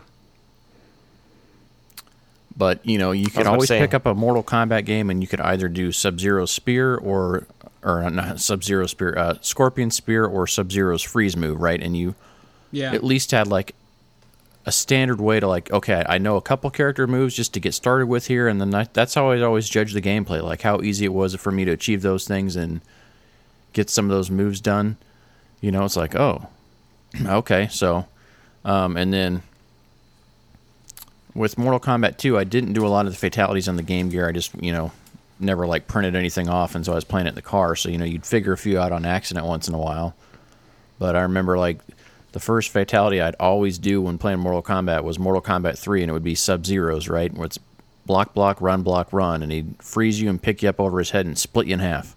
And such an easy fatality to achieve, and just like an iconic one at that, because he lifts you up, and then of course, that's when Sub-Zero's character look has changed and evolved, right? You know, he's got that scar. This is the other Sub-Zero. You're like, oh, okay, there's some mystery here. There's some other stuff going on. So Sub-Zero's my number one. Like, that's always the one. When I think Mortal Kombat, I just think the ninjas. Like, to me, Mortal Kombat, even more so than, like, Shang Tsung or Shao Kahn or any of the big baddies in there, is like, you could just do a picture of Scorpion battling Sub-Zero, and you can fucking summarize and like just show people what it is, and they'll know, oh fuck, that's Mortal Kombat. Yeah, oddly enough, Sub-Zero is in every Mortal Kombat game, but Scorpion, like I said, is missing from Mortal Kombat 3. Sub-Zero might not be in Special Forces, but he's in every other game. Yeah, but he's also also in, you know, Mortal Kombat Mythology Sub-Zero, so that's at least like 5 points off. No, because he's the only one that was bold enough to get his own game, and he also that's when they invented Chinook or whatever his name is, however you say that. Shinnok. I like Chinook. Chinook. Schnooks. Yeah, it kind of reminds me of the grocery store, and like, you know, you're kind of hungry, like, hey, what's Chinook cooking up over there? I have no use for excuses. Oh. So, speaking of that, and schnock, we're going to move on to our next segment. This movie is so bad. This movie is so bad. This movie is so bad. This movie is so bad. This movie is so bad. This movie is so bad. This movie is so bad. This movie is so bad. It's still pretty fucking awful. All right, welcome to So Bad, It's Still Pretty Fucking Awful. Our new segment about terrible movies that are hilarious and entertaining to watch. This week, it's our Mortal Kombat special, we're talking about Mortal Kombat Annihilation, and it came out in 1997. The critic score is perhaps the worst critic score I've come across yet for anything on our show. A 2% on Rotten Tomatoes. Ah, it's glorious. That's a beautiful thing. I can't calculate a 25% viewer score. I can't calculate just 2. Fucking Willy Wonka. It's one more than one. That's what the director said. He was like, let's just say 200 then. Let's just say 200. Basically. I can't calculate just 2. Let's see here. So, Mortal Kombat Annihilation, I think I did see this in theaters. In fact, in a mall, I believe. And unless I'm mistaken, you might have been there, Justin, but if not, it was just with Dad. Yeah, I can't remember who I saw that with. I know I saw it in theaters, though, because I remember seeing... So this movie is fucking terrible. It is fucking bad. Like, I had a hard time paying attention to this when I was just watching it before, and I just watched them both back to back, basically. And I was like, I was having a good time. I was watching along. I was like, oh, yeah, this is good stuff. And then 2 comes along, and I have not seen this in a long time, and I remember liking 2 in theaters, but never really watching it again or buying it after that, right? I think what I liked about the movie at the time, when I saw it new, was all the characters that they threw in there, right? Like, all these characters you see fighting. It was like, oh, that's what the Cyber Ninjas look like. Oh, that's what all these characters look like. You know? Mm-hmm. But the first thing I did when I started watching this movie today is I took note of everyone that got fucking recast because no one wanted to come back after the first one. The first one was like okay enough where they're like, yeah, I don't know if I want to be fucking associated with a sequel to that. That was like, It's like It's like eating at McDonald's. You're just like, yeah, it gets the job done, but it's still not like eating at a 5-star restaurant, you know. So, and eating Mortal Kombat Annihilation would be like eating out of the dumpster of McDonald's. Yeah, I mean, Mortal Kombat Annihilation feels like it would fit in as like a Happy Meal toy. Like they should have thrown that VHS in the bag. Because, like, that's about it based on the budget for the movie. Like, if I was comparing it to a toy, I would say it's like a Happy Meal toy. Yeah. This is, the costumes in this went down in quality, like...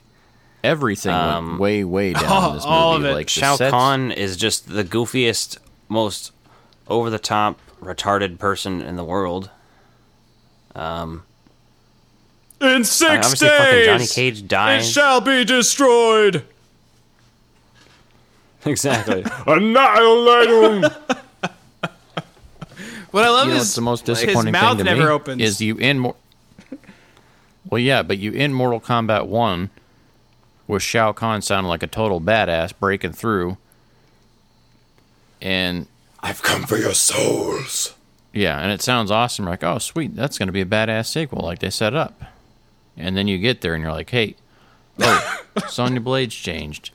And the actress that plays Sonya Blade, let me just talk on this real quick for a second here. So she's also in Happy Gilmore, right? And so she originally was in negotiations for Mortal Kombat. They were taking forever to get it like through development and getting it approved to start shooting. And so she takes Billy Madison on as her role, goes and shoots all of Billy Madison, and then at the end of Billy Madison, I guess whoever it was that was supposed to play Sonya Blade like broke her wrist and couldn't shoot the movie. And so she got called in and like basically left the set of Billy Madison and went straight to the set of Street Fighter. Or not Street Fighter. God damn it, I'm losing my mind here.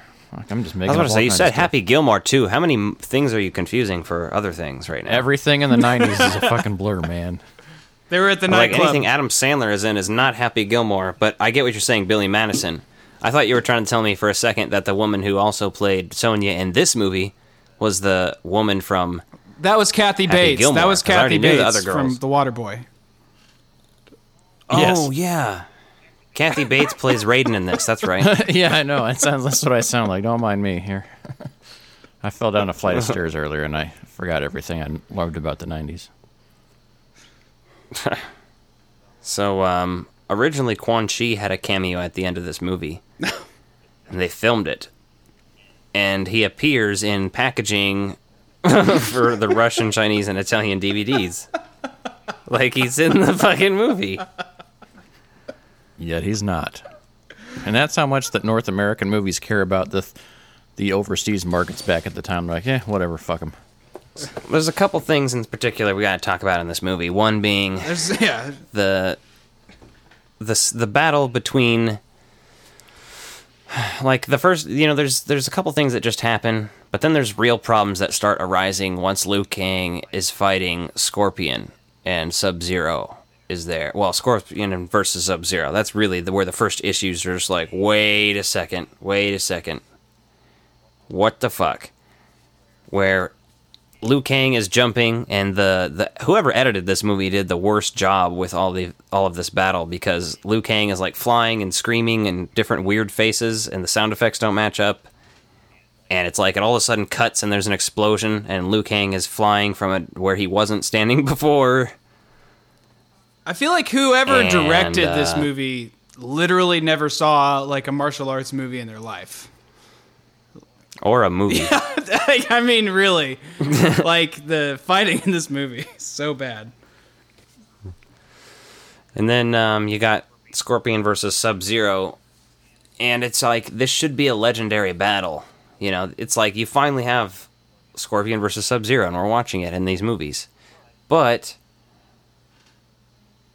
Scorpion's shitty, and he sucks, and he looks like garbage, and Sub-Zero is like,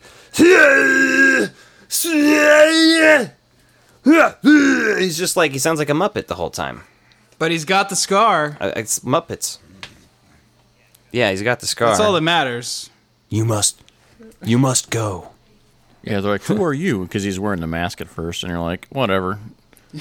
Like, I get it. You killed my brother. You want to mix that in there. Exactly. One thing I got to say that... I killed you in the tournament. One thing I got to say that really, there's a lot of things that make Annihilation better than the first one, in my opinion. And I think one of the big ones for me is that Scorpion's spear now has 2 dinosaur heads, which obviously it's like 50 points. They took a note from Jaws 2. They're like, how do you do a sequel? 2. Double it down, son. Yep. Then here's funny. Nightwolf is played by Lightfoot, who's a rapper. Yes, a but Native American also, rapper. And he also plays the Indian and Indian in the Cupboard. Yes, I was going to say which that. I had as a kid. Say. Really? Yep. That's fascinating. I did not know that. The costumes in Annihilation are just so bad, though. Like, they just look like... Yeah, they look like the Mortal Kombat ninja outfits you could buy online for $60. Yeah, they do, right? They look like cheap Halloween costumes, right? And you're like, if Mortal Kombat 1 is like a good cosplayer and they've done their homework and they've done some cool shit, Mortal Kombat 2 is like I guess for young people that don't ever remember like mail catalogs and things like that, when you had to go get like generic blue ninja from like the Party City Halloween costumes or whatever else they had, right? Oh, yeah. It would be like the Wish.com version of a Mortal Kombat costume. With a crack pipe included. And, yes. Yeah, this movie really, really does a disservice. They were like, let's make sure we get every fighter in this movie. So every fighter's in the movie.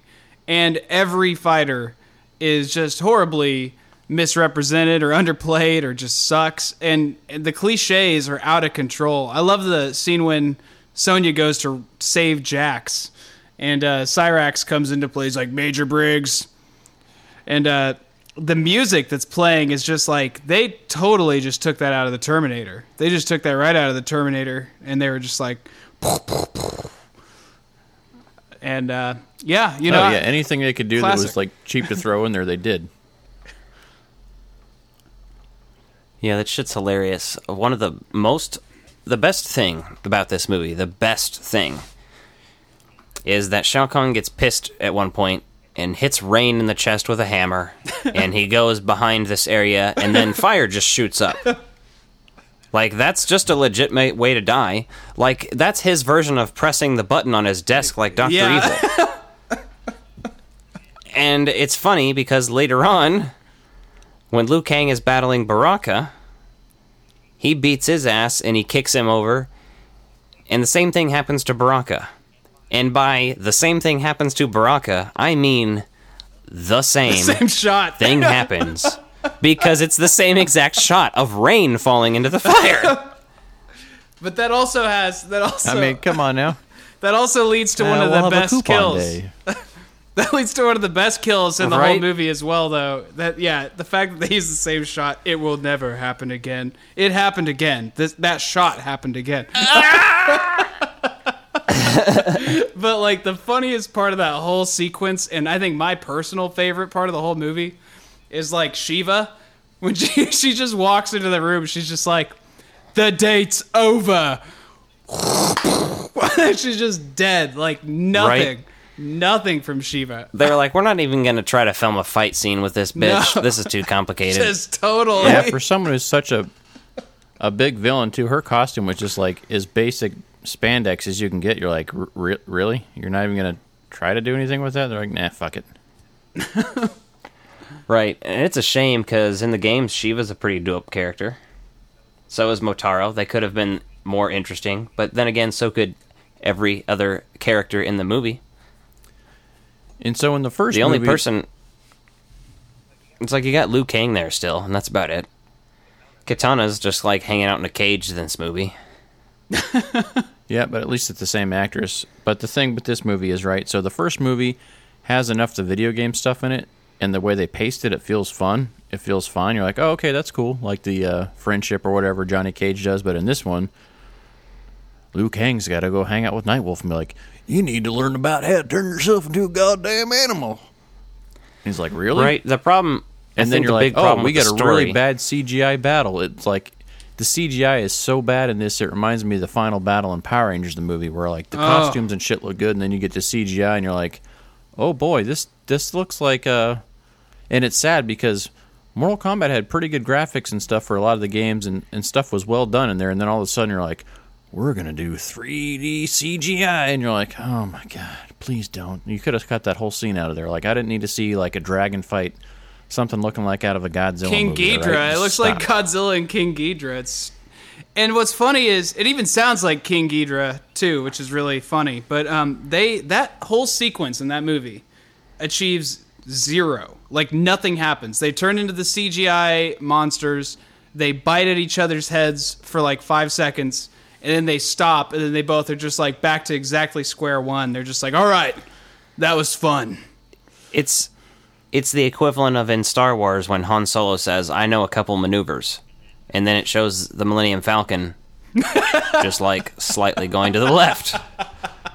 And you're like, wow, what a maneuver. I know my left from my right. This whole movie is like, this movie really does have another scene from Star Wars too, which is like, what is Shinnok doing in this movie? The fact you don't hear him named except for once, but he's just playing Emperor Palpatine. And it really ruins the mystique about like Shao Kahn being the epic emperor when he's sitting there like, Daddy, I didn't kill Raiden, but it's no problem. What? What did you do? You let him Let the hate flow through I you. have no use for excuses. Yeah, exactly. Yeah. But it's like Emperor Palpatine, but with a goatee. Oh, it's so bad. I know. It's like, this is not Shinnok. This is not Shinnok. I'm just saying that because it's they true. they just had a name in there, and you're like, hey, who's this old dude? And you're like, oh, well, he's also Raiden's brother. And you're like, okay, now you're just that's making another this sound thing. like Mortal Kombat Arkansas edition. Like, okay, settle down. Like, not everyone's all fucking related here. They don't need to be. They must have taken that and run with it, man, because it's just like, no. You should have. He even says, literally, you should have killed me when you had the chance, brother. Like, the fuck out of here. Who wrote this? The movie like, cliche handbook? The funny, and it's your own brother. Like, yes, I should have killed you when I had the chance. Like, when you were a baby and you couldn't control yourself. Like, this is real dark. Like, how many times did I have the chance? I think it's more than once. Another Right. funny moment is like, I just like at the end of the fight between Shao Kahn and Liu Kang, when the Elder Gods show up and they're like, it will be settled the way as is tradition through mortal combat. And then like the music starts kicking in and you're like, oh yeah, all right, this is the big part of the fight. This is what we've been waiting for. And then like Liu Kang kicks Shao Kahn, and then like the music stops like 5 seconds later and it gets like slow, and there's just like nothing happens again. And all of a sudden Shao Kahn's just like, how is this happening to me? And it's just such a horrible editing choice. I don't know. This movie is just full of decisions. Yeah. That you're like, oh, it's wow. bad. It's like, yeah, it feels like Shao Kahn got his first period there. Like, at the, he's like, whoa, what's it? It's like, well, when a young lady starts to grow up, and, you know, then they're like, oh, you're bleeding. And you're like, well, yep, okay, there we go. And then we get CGI dinosaurs fighting, and then that goes away real quick because like, oh, goddamn, that's expensive. We're like, well, we can't end the movie on that note. And you're like, oh, I guess we'll go back to people. But we talk a lot. What the hell are you doing? As easy as it is to talk a lot of crap on this movie, I have to say, when I was a kid, dude, I mean, there was nothing else in the story. So it was like you had the first and the second, and then like the text in the game. And, you know, I mean, I'm not going to lie, dude. I loved this movie as a kid. I still love this movie. It's so bad that it's just amazing. Well, that's the thing, yeah. It's worth watching still on my list because of nostalgic value, but it's also so bad that it's funny. It is. It's awful, but it's still Mortal Kombat, and it's fucking hilarious to watch. I had a great time watching it. Oh, yeah. You know, like the number of characters they stack in there from like a kid's perspective, like I said, for that nostalgia vibe, you're like, you look at it now and it's terrible, but you watch it then and it's so much fun. It's mostly just terrible because some of the characters are underutilized. Well, like, yeah, they bring like, people in, kill 'em Sub-Zero off. is there for 5 seconds. So is Scorpion. Those are your characters. I mean, I know you want it to be about Liu Kang and Sonya, and no, fuck Liu Kang and Sonya. I want Scorpion. I want Sub-Zero. Hell, give me a little bit of Nightwolf. Give me some more Raiden. Give me some Shao Kahn that isn't a weird, like Buffalo Bill impersonator. Like, Rain is killed within 5 seconds, and you're like, oh my god, it's actually an Asian ninja. Oh, never mind. Just kidding. And Ermac. Ermac's here, but he never does anything, and never says anything, just is there. And then Noob Saibot comes out of him, and you're like, is this supposed to be actually Noob Saibot, or are you just like, we're bored. We're going to invent new moves and things. Oh, yeah. Or are they actually trying to hint at Ermac being like, multiple souls bonded together there? Or are they even really aware of that then? I don't, Such a thing. 10 out of 10. That's... Exactly. Roger Ebert gave this a, 10 out of 10. Shiva gives this 4 thumbs up. Yeah. The must-see movie event of the summer. So that's Mortal Kombat Annihilation. It'll make you want to annihilate yourself. If you didn't watch this kid as a child and have nostalgic views towards it, don't fucking watch it. Just save yourself the hassle. Go watch Batman and Robin instead. Oh, wait. Oh. Yeah, wait, don't do that. These two go hand in hand. Be a good double feature. Oh my god. Oh my god, we could do a double feature of that. We need to get the drive-in to do that. That's how Kenshi went. That'd be amazing. That's how Kenshi went blind, actually. That's glorious. Alright, well, that was episode 8, our Mortal Kombat special. Thank you, Nathan, for appearing as our special guest. Thanks for having me. Oh, and congrats on your sobriety, Nathan. Appreciate that. Oh, That's yeah. pretty awesome you've achieved that, man. So good to see you taking care of yourself. Oh, yeah. It's, So we've Hell all, yeah. appreciate that. Really proud of it. I'm really proud of that. That's one thing we want to talk about here and normalize these things, right? Where everyone goes through shit in life, and if you talk about it and normalize it and you make it okay, that's fine. But I imagine the thing that's hardest for you, though, is just the peer pressure of drinking culture in America's got to be the biggest obstacle to overcome for that, right? Yeah, I mean, it's definitely, there's a peer pressure element. I think that it definitely helped when we moved across the country, and, it's just been me and my wife, and kind of restarting that really helped kind of give me some momentum. But it's it's always an ongoing process. But yeah, I've been really, really inspired, by people like, David Bowie, Anthony Hopkins, and even Steve-O lately, just kind of the way that they talk about it. And I think that it's really important that the message is out there. Like, you can't help that it can, it has this particular impact on you, but you can help by, trying to take control over that. And I think that when I was, saying that the other day on Facebook and stuff too, like, if I was going to say anything to the listener, if anyone's listening or maybe feels in that position, it's just that, it's okay, and there's people out there who can support you, and it's something that people understand. Absolutely, yeah, that's good. And I've got some people I'm friends with that are, sober for one reason or another, and like, you just got to respect that, right? And that's an awesome thing. So keep up the good work there, just like Alec has been working on taking care of himself. I've been working on things to take care of myself, and life's so much more enjoyable when you're presenting and working on being the best person you can be. But it's always a work in progress, right? It's just like routine maintenance. Your car needs an oil change and new tires once in a while, and shit, so do we. So keep it up, man. Yeah, exactly. The only issue is if it's not one thing, it's another. So now I just have this like really horrible morphine addiction, but I'm working on that. So. Well, I mean, I would say switch from morphine and go right to crack. Crack is a lot more readily available than morphine. If you guys haven't smoked meth out of a light bulb, have you even fucking lived? Hey, dude, I use Wish too. Okay, I'm I'm with it. I'm hip. No, exactly. I'm hip. No, usually instead of doing these other things, we just find other hobbies that are much cooler, like fucking buying shit. Yeah. I collect spores, moles, and fungus. Exactly. Well, you do have a moldy copy of The Empire Strikes Back, so I fucking believe that. Right. Actually, I looked at the other 2 tapes, and that's the only one that's moldy, and I was like, of course, my favorite. That's all right.